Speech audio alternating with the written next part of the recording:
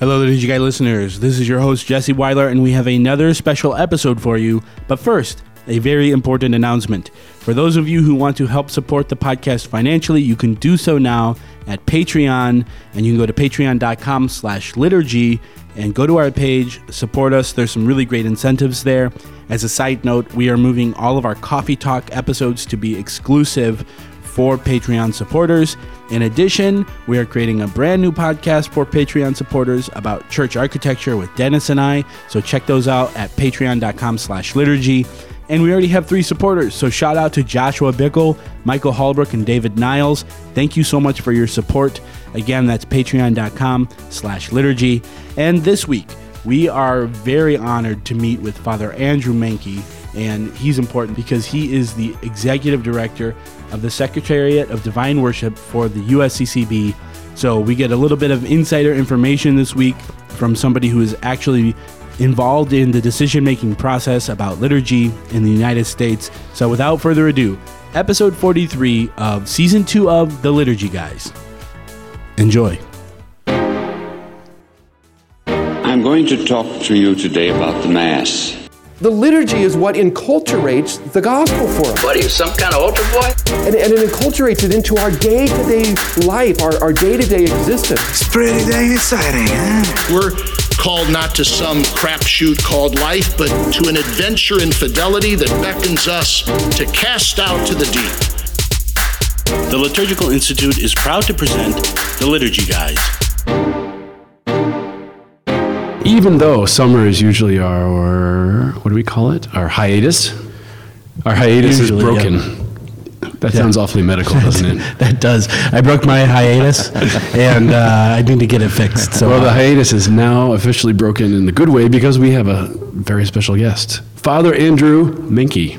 Originally a priest of Lincoln, Nebraska, correct? Still a priest. Well, originally a priest, but he's been plucked out of his home diocese to what I would call an exalted position, although I'm sure he would not. I wouldn't go that far. As executive secretary? No, executive director of the Secretariat for Divine Worship, which is a subset of the Bishops' Committee on Divine Worship, or works together with the Bishops' Committee on Divine Worship? Works for the Bishops' Committee on Divine Worship. And that is all under the larger umbrella of the USCC. United States Conference of Catholic Bishops. Catholics are not like the United States. We don't have 3-letter agencies. We have 8-letter agencies. So FYI, this is the BCDW of the USCCB, oh my goodness. But part of the not BCL anymore. Yeah, that's pretty good. Now that's interesting. A few years ago, they changed it from L to DW, right? It used to be called Bishop's Committee on the Liturgy, and then it became Divine Worship at some point. I'm not sure when that happened. Do you know what's behind that? Was there some kind of rethinking theologically?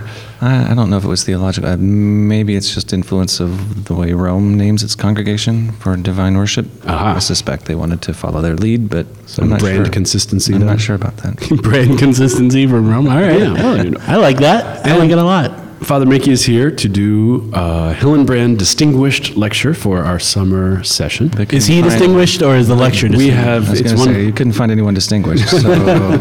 Well, hopefully you'll give a distinguished lecture. Father Martis and I used to argue: is it the lecture that's distinguished or the lecturer that's distinguished? But hopefully it's both. We know you are distinguished by being plucked out of obscurity to do this. So anyway, when we have summer school and our students will be Office of Worship directors or priests who are interested in liturgy or music directors, it's good to go straight to the source of what is hot in the world of liturgical, what do we call it, bureaucracy? Chasubles are so hot right now. In this time of year. In July, yeah. So you have any thoughts on what you're going to talk about tonight? I'm going to give an overview of my office, what we do, what our duties are, and then give a summary of what we've done recently and what projects are in the works right now. Here's the most important question. How many letters do you get from cranky old people saying, my pastor's doing this? What about cranky young people? Well, young people too, yeah. Get those too. Middle-aged. Young people are never cranky. Come on. We don't get many letters nowadays. We get lots of emails. Oh, really? How many texts do you get? No texts. We don't have a number for texts, but we get quite a few emails, probably at least half a dozen a day. Is there a pretty common complaint that people lodge with you, even if you're not the person to lodge them with? As you said, complaints about their priest, the way he says mass, or if he's doing something he shouldn't be doing. What's the protocol with that? What do you have to do when somebody says that? You just... We don't have, the first protocol is to remind people that we don't have any authority. The Bishop's Conference doesn't have authority over your parish. The Bishop's Conference can't tell your pastor what to do. So we try to give a fair hearing to what their question is and maybe direct them to what would seem to be a correct answer. If that seems appropriate, I'm sure but by and large, we just refer them back to their own bishop. I'm sure there are some legitimate concerns that might be alarming. Oh, yeah. Sometimes, very clearly people will write in and they're clearly complaining about something that's a problematic situation. But sometimes they're being overly picky and they don't realize that there are legitimate options that can be taken. So we can clarify those things to be helpful, but by and large, we have to refer them back to their own bishop. They probably think of you as like the Supreme Court of liturgy rather than Some people think that, body. we make it very clear that we're not. Yeah. We can help you find what the answers are, but we're not the judge or we're not the police. Supreme Court of Liturgy. I like that. Sure. If your local bishop is one thing, then the Washington bishop's whatever, it must be the next thing up, right? But right. What actually is the legislative or other kind of authority that a bishop's conference has? If there is, what would you say you do? Answer that more authoritatively. There are certain things that church law gives to the conferences to approve translations, for example. The local bishop can't decide what the translation of the Mass is. The conference as a whole has to decide. Well, that was recently. Sort of didn't Pope Francis say something about allowing there to be a two-way street? He did. Well, he's given more authority to the bishops' conferences as opposed to the Congregation for Divine Worship in Rome. So yes, even though we answered a question about that on the podcast, I'm not sure that I listened when Chris answered it. Do you know the distinction? Is the recognitio is different from confirmatio? What's the difference? Yeah. Do you know the difference? Confirmatio is the approval of a translation, and the new legislation says that, by and large, the Holy See should just approve the translation that the bishops submit. Well, then what's the difference? They don't use the word rubber stamp, but it's kind of implied it's rubber stamp. Recognitio is a little higher level approval. If the bishops want to modify the Latin book, if they want to introduce changes that are not found in the Latin books, that requires the recognitio, which is a more difficult, maybe we could say, level of approval from Rome. Okay. That's a good word choice. I think it's safe. Is that safe? Absolutely. So what's hot on your desk these days? What's hot on my desk? That you can tell. Right now. We'll turn the microphone down when you tell us the secret stuff. The right for the dedication of a church. We have a brand new translation that was approved by Rome, and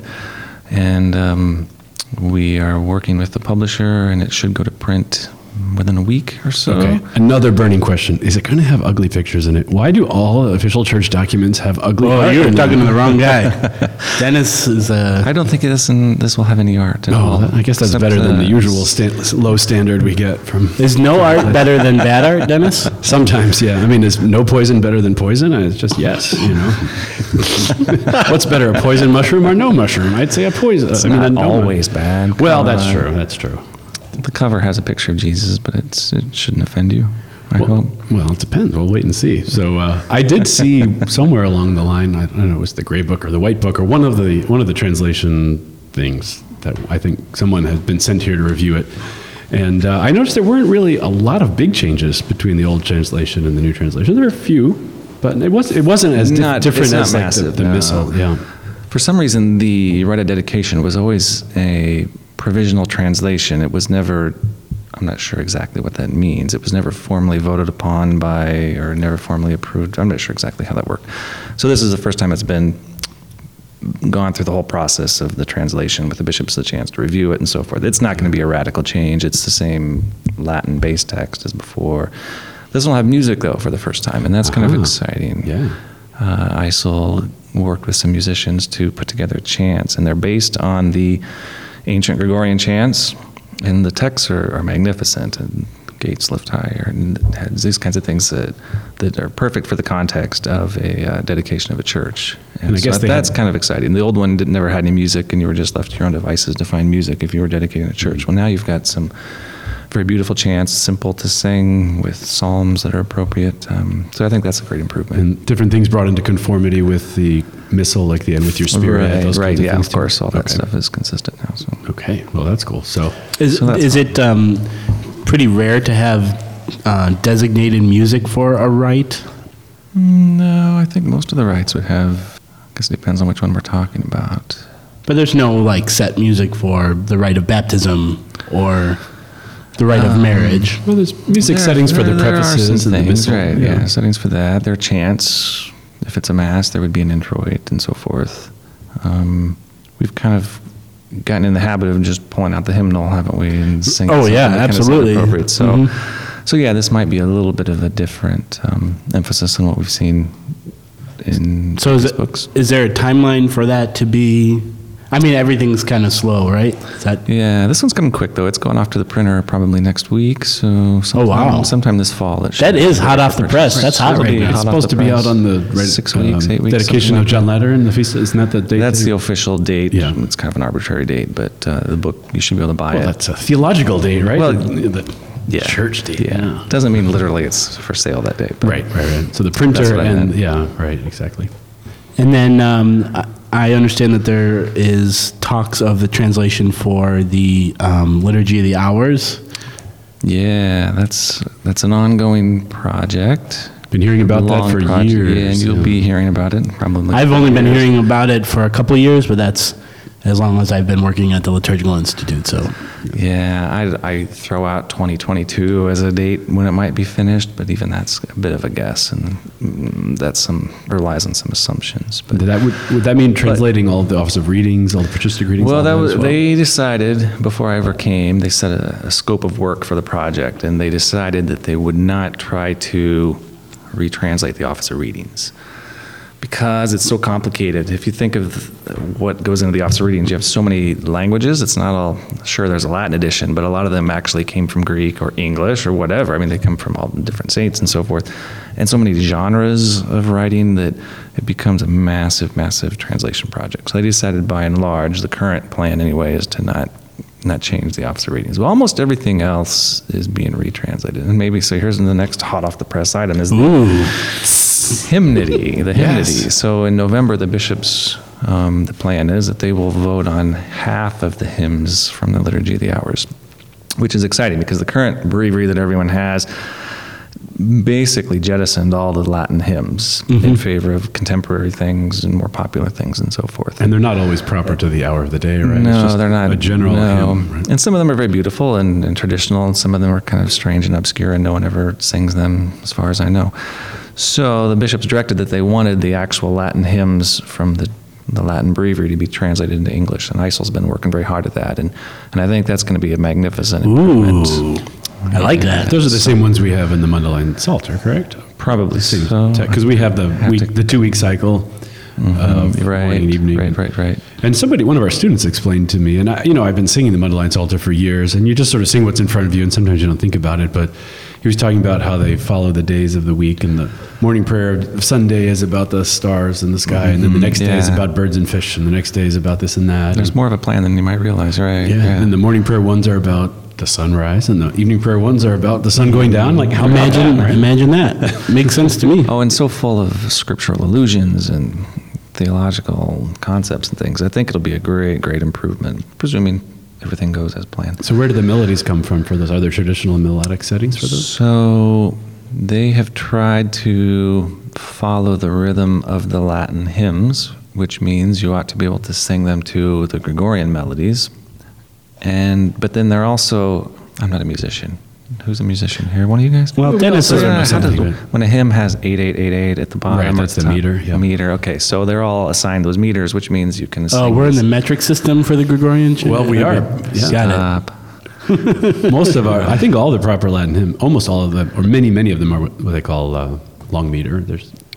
Yeah. You know more about it than I do. So you can always substitute one melody for another. 5 years of piano lessons against my will. That's as far as I got. So you'll be able to sing them to melodies that are more familiar as well. So I've been to ISIL's headquarters in Washington, and they've done a demonstration for us of how this will work. So do you have a little red phone over to the ISIL thing when it rings? Mm-hmm. Speed dial. Oh, okay. There you go. So they've showed how you can take these new translations and sing them to a hymn that everyone would know from traditional hymnody, but you can also sing, if you know Gregorian chant, you can use the Gregorian melody very well. And so I think that's going to be a magnificent improvement in the Liturgy of the Hours. One of the famous long meter, that means so many beats per line, is Old Hundredth, da, da, da, da, da, da, da. And I always think that's like slogging through mud, because people sing it, da, da, da, da, da. Oh, like all creation of our God and King, is that one? No, blessings flow, da, da, da, da, da, here below. Oh, yeah, okay. But in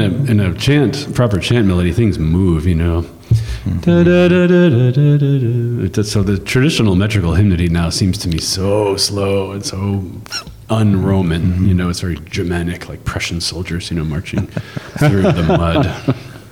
I have Prussian ancestors. Oh, was that a comment? They're great. That was very insulting. You should always ask if somebody's Prussian first. Prussians always. are supposed to be like Prussians, but... Okay, so half of those are going to be voted on this year? In November, that's the plan, yes. Okay, and then the other half the next year or years after that? So it's such a massive book that it's being translated in stages and by parts, and we're taking it to the bishops for vote part by part, rather than doing it all and then take it to them at once. And part of the idea, it's practical, breaks it up into smaller pieces, but it also, if the bishops didn't like it and didn't approve it, then I suppose it would be a waste of time to do the entire thing and then just have it rejected. So if they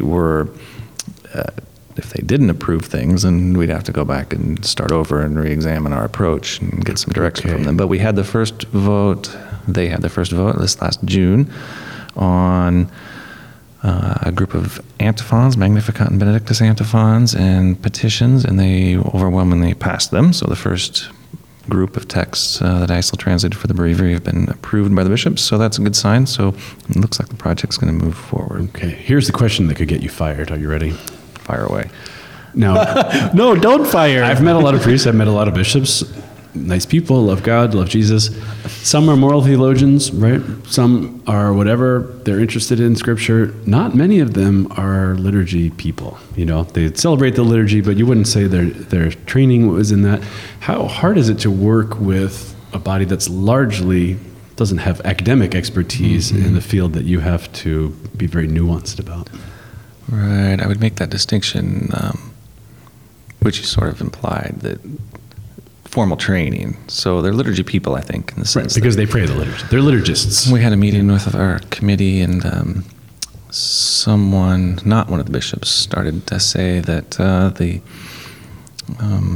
we need to have more input from priests because they're the ones who say the Mass. And one of the bishops observed, well, I say Mass every day. Yeah, so do they. I say Mass every day for a congregation, so I think I know a little bit about this, right? and at one point was a priest? Right. So I would make that distinction. I think most bishops have a great love for the liturgy, and it's an important part of what they do, and it's when they have most direct contact with their people is in the context of the liturgy. So with that, no, I think that's part of why my office exists, so that they can have people to advise them and keep them abreast of what's new and what's coming down the pipe, and have a sense of the academic side of it, if you will. So we try to provide that for them.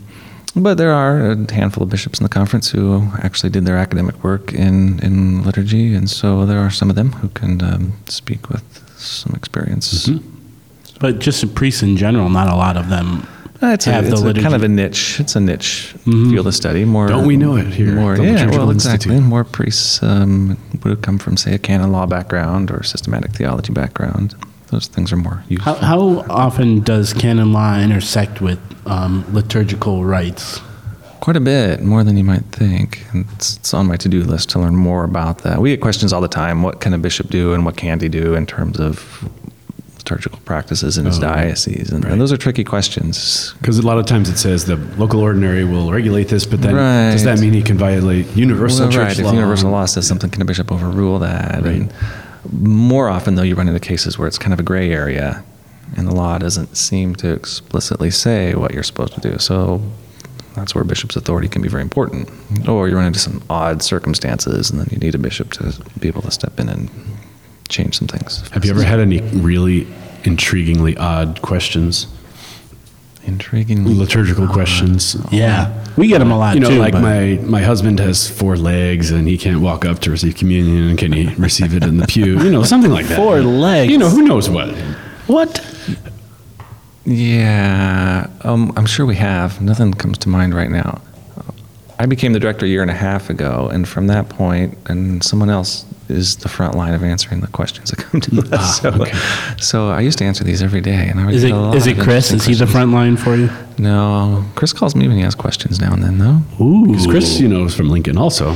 So he was in seminary. Were you in seminary together? We did overlap 1 year. Chris was in the seminary? He was. Man. That's before the 8 children, fortunately. You think you know someone. We played ice hockey in Toronto when we were college seminarians. Oh, that's right. He was pretty tough. At the oratory. Was pretty tough. He's not so tough anymore. He's gone soft. Oh, yeah. Oh, you should see him with his little girls in his lap. He's just a big, fluffy teddy bear of a marshmallow of a dad. Yeah, whenever Chris doesn't show up for things sometimes. We've been trying to get him to come to more podcasts this summer, and so what we decided is that we're just going to keep inviting his friends to come on the podcast until he's like, fine, I'll come back. So We we'll tell have- stories about him, that sort of thing. Yes, Yeah, that will incentivize him to come back and record more Liturgy Guide podcasts. But we know you're not just a flunky, right? You're not just a guy pushing papers around. You have a doctorate in liturgy from San Anselmo? Almost a doctor. Okay, you're Getting close. almost there. So as you study and as you hear kind of at the national level, what's out there, what are the problems, what are the issues, like where do you think, say, the average parish needs formation? What are we getting wrong or not getting right enough? That's a big question. I know what I would say, but You know what you would You're say? the experts. Well, no, I'm curious to hear Dennis what just you'll say. wants prettier churches. Well, that's I a think, start. well, the architecture, maybe, yeah. I think the music is a big thing.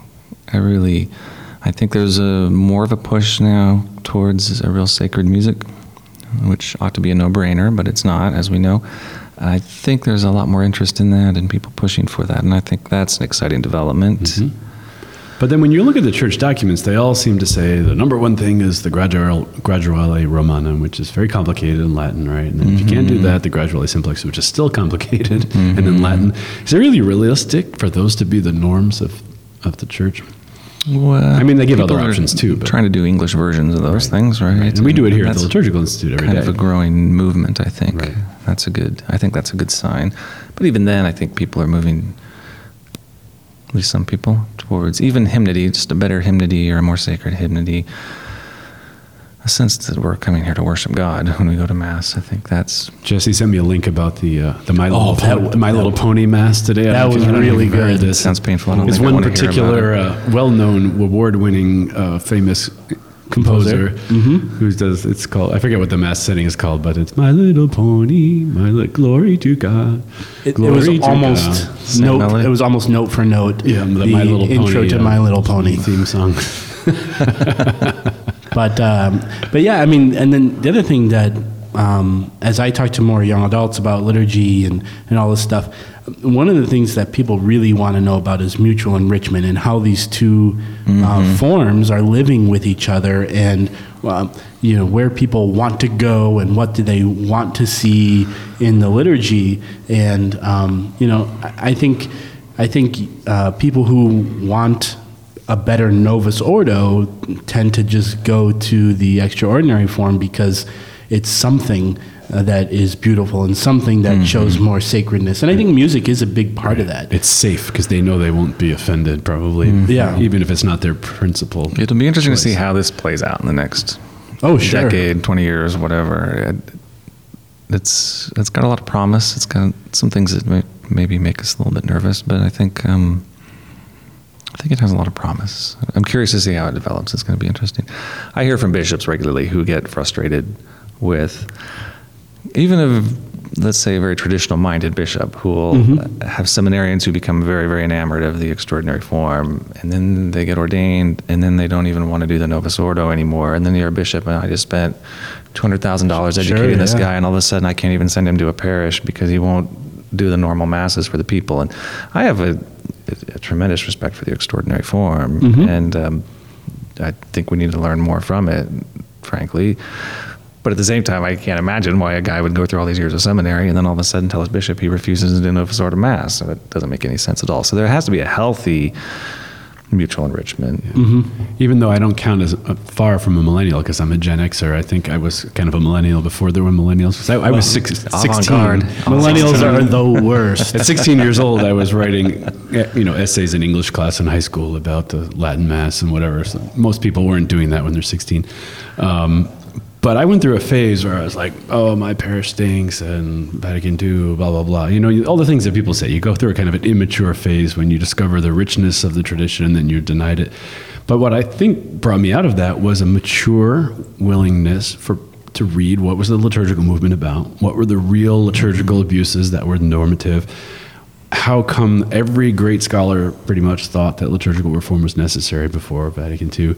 And if you just shut down that discussion and say, oh, you're a romantic, backward-looking traditionalist, shut up and do what we tell you, then it doesn't give people the chance to understand, and then they get fixed in the either or, as opposed to a good nuanced thing, which is why I think it's... And you're not creating a solution, you're just creating another problem. Right, for a seminary or a bishop to say, stop it, instead of, can we talk about this? It doesn't really help people, as they like to say, integrate all of this stuff, like a seminary. Are you talking about liturgical polarization? I guess I am. Oh, okay.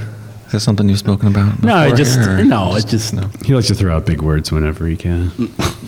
Yeah, I need, with these big intellectual people that are on this podcast, I need to sound as smart as possible. Anything else hot on your desk these days that you're going to talk about tonight? Those are the big things. I just imagine your office is really exciting all the time. I guess I have never... That's because you're a nerd. Visited. That's why. We're always busy. You have to come visit us sometime. We're always busy. I don't know if it's always exciting. Where is your office? It's in Washington, right near Catholic University's campus. My next big headache, I think, is the RCIA. Soon to be called the OCIA. You just heard it here. What? Say that again. Order of Christian Initiation of Adults. Everyone's going to have to learn a new vocabulary. But how is a rite different from an order? Is that a more precise word?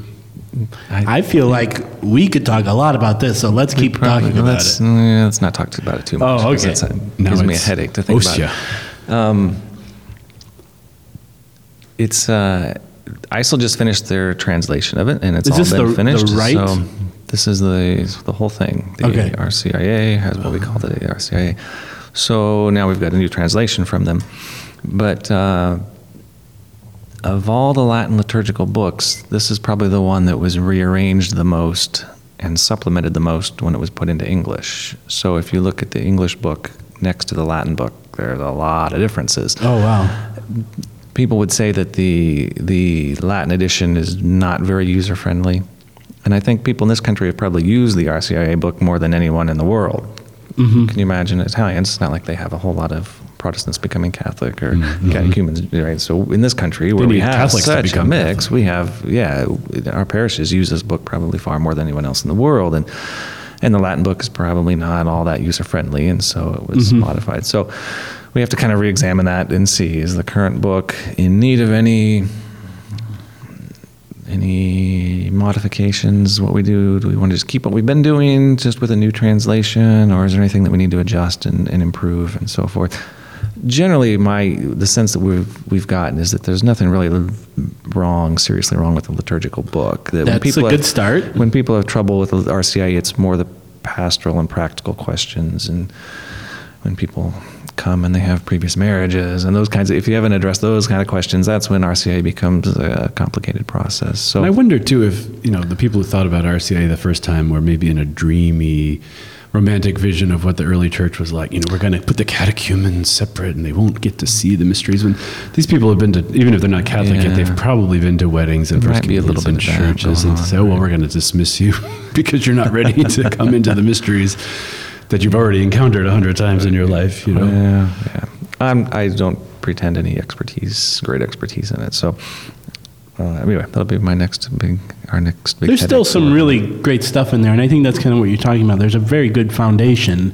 It's just a matter of going over it again and just making sure. Right. There's some little nerdy things where it doesn't correspond exactly with what's in the missal, so we'll try to address some of those things and try to make it all consistent. But But there are a lot of very good people who are very devoted to helping people become Catholic. A lot of parishes put a lot of energy into their RCIA program, whatever they want to call it, and so we want to make sure that whatever the book we end up producing comes out being very helpful for them. So we'll have American adaptations in it still? Presumably, but those are the questions that we have to face. We had Bishop Joseph Perry, who's auxiliary bishop in Chicago, come speak at one of our conferences recently, and he mentioned that the Mass itself is a very strong evangelization tool, and learning about the rites and learning about that stuff. So, engaging that in liturgical catechesis before the RCIA is very important, but then, obviously the rite itself and, what's being said and what's being, what imagery is being used is also very important in that process too. Yeah, I would agree. There's nothing more to be said, Jesse. I think that was such a great summary. I was left speechless. I nominate Jesse as your successor someday. Oh, no. He can have it. Is this, in terms of the position, are you required to be there for a certain number of years, or is it like student council where you're voted in and it's a popularity contest and then... You should have seen what he promised to get this job. There are probably... Yeah, what's your platform? Something like... there are about 10 priests who work for the bishops at the Bishops' Conference right now, and we're typically on 3-year contracts, but like anything with priests, it's all kind of a vague sort of notion. So I could be called home at any time, or they could send me home at any time. Or they could extend. They could extend, yeah. So right now I'm halfway through a 3-year contract. So. Right. And you're from one of those dioceses that happens to have a few spare priests around it. We're in good shape. Yeah. Oh, that's good. We don't take it for granted. Well, for sure. Right. Absolutely. Well, is anything that you want to leave us with information-wise? How about an awesome testimonial about the Liturgical Institute? I would really like to commend you for the work that you're doing here. I think my general sense is that after the council, there was a huge enthusiasm for studying liturgy, and there was a lot of it, and a lot of people went off and got graduate degrees and these things. But it's not quite so common nowadays, and the dioceses that have a hard time finding qualified people to work in their liturgy offices or to teach liturgy in seminaries and things like that. So I'm very, very excited about Cardinal George's vision, right? He was the one who founded this institute. Are you saying that if you get a liturgy degree, that there's a very good chance that you'll have a job? Are you saying that? I feel like that's what you're saying. I'm probably saying that. I think that's what you're saying. Cha-ching. First you study liturgy, then you get the money. Yeah, then you get the job.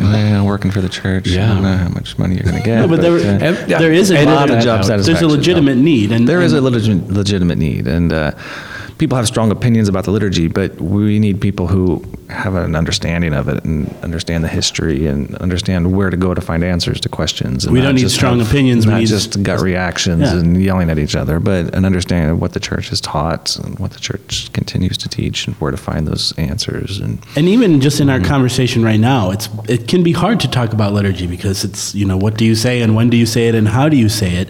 And it's important to have a strong background, not just of something to increase what you already feel, but just a general objective understanding of what is liturgy and what does the church say. And I think it's very easy to start with that visceral, like, I hate that music, or I hate that architecture. But I remember years ago I was working with a potential church building client, and it was at a Catholic high school, and the president of the school did not want the tabernacle in the church. He's like, this is he wanted somewhere else. And then I just casually explained to him the tabernacle as the fulfillment of the Ark of the Covenant, and God's abiding presence doesn't limit him to a little golden box. We can still take the presence of God out to the world and to see them as friendly. And he said, oh, that's the Ark of the Covenant? Will that be good ecumenical affairs with our Jewish brethren? I said, probably. He said, all right, we're keeping it in. And it was done.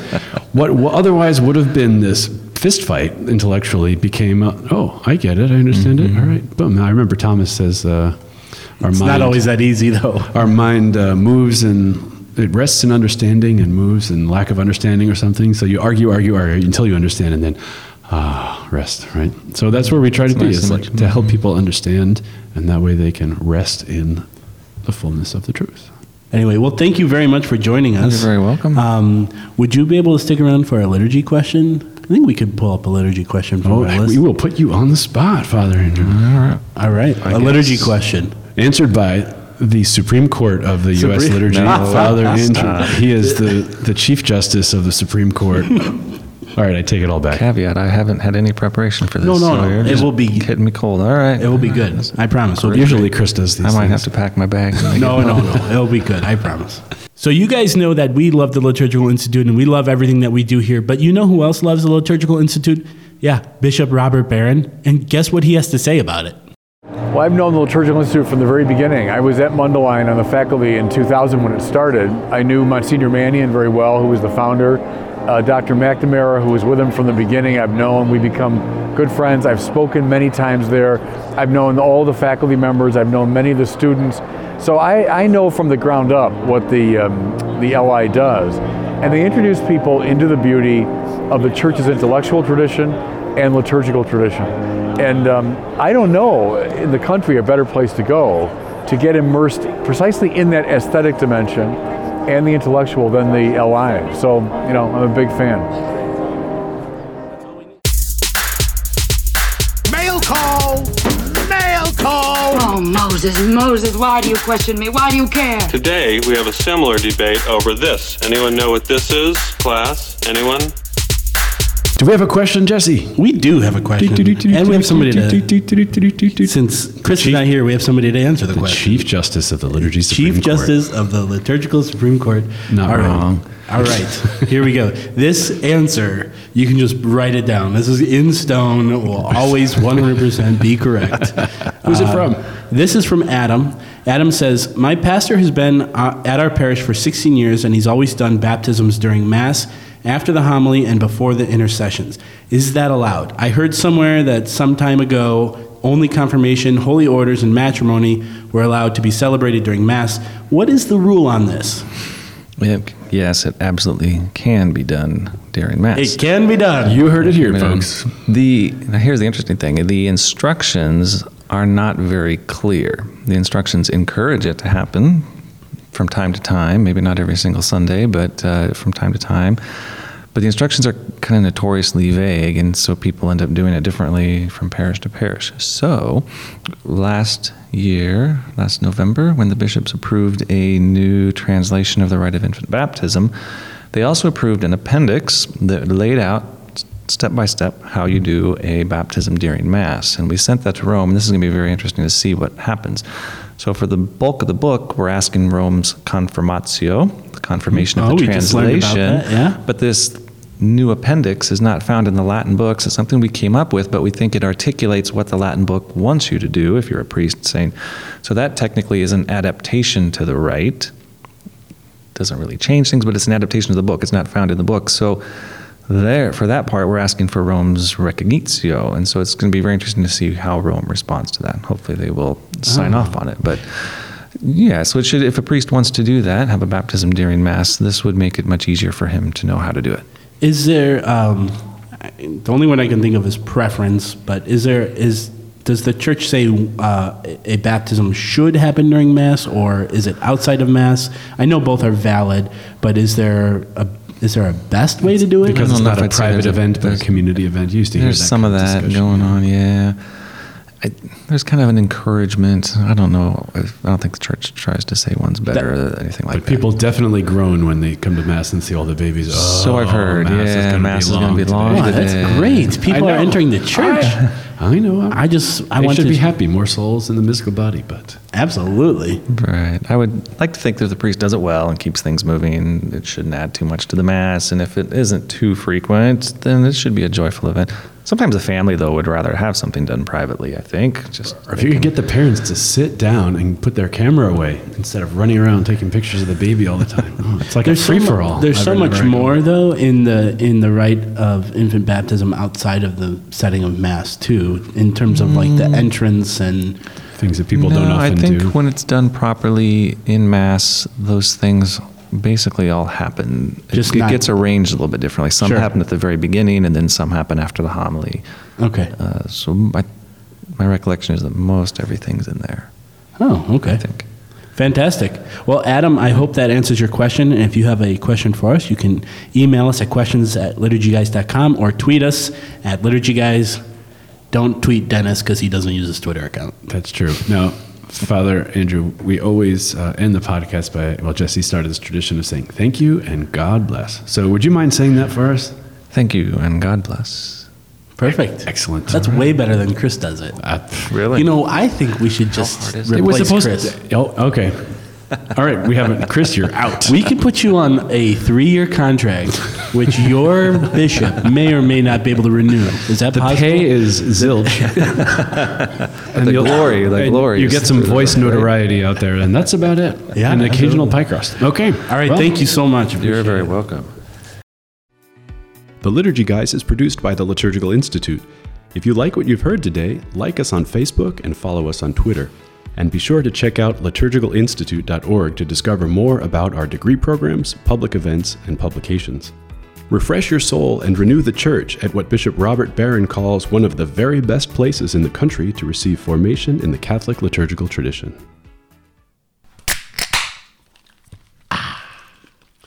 Now that's a podcast.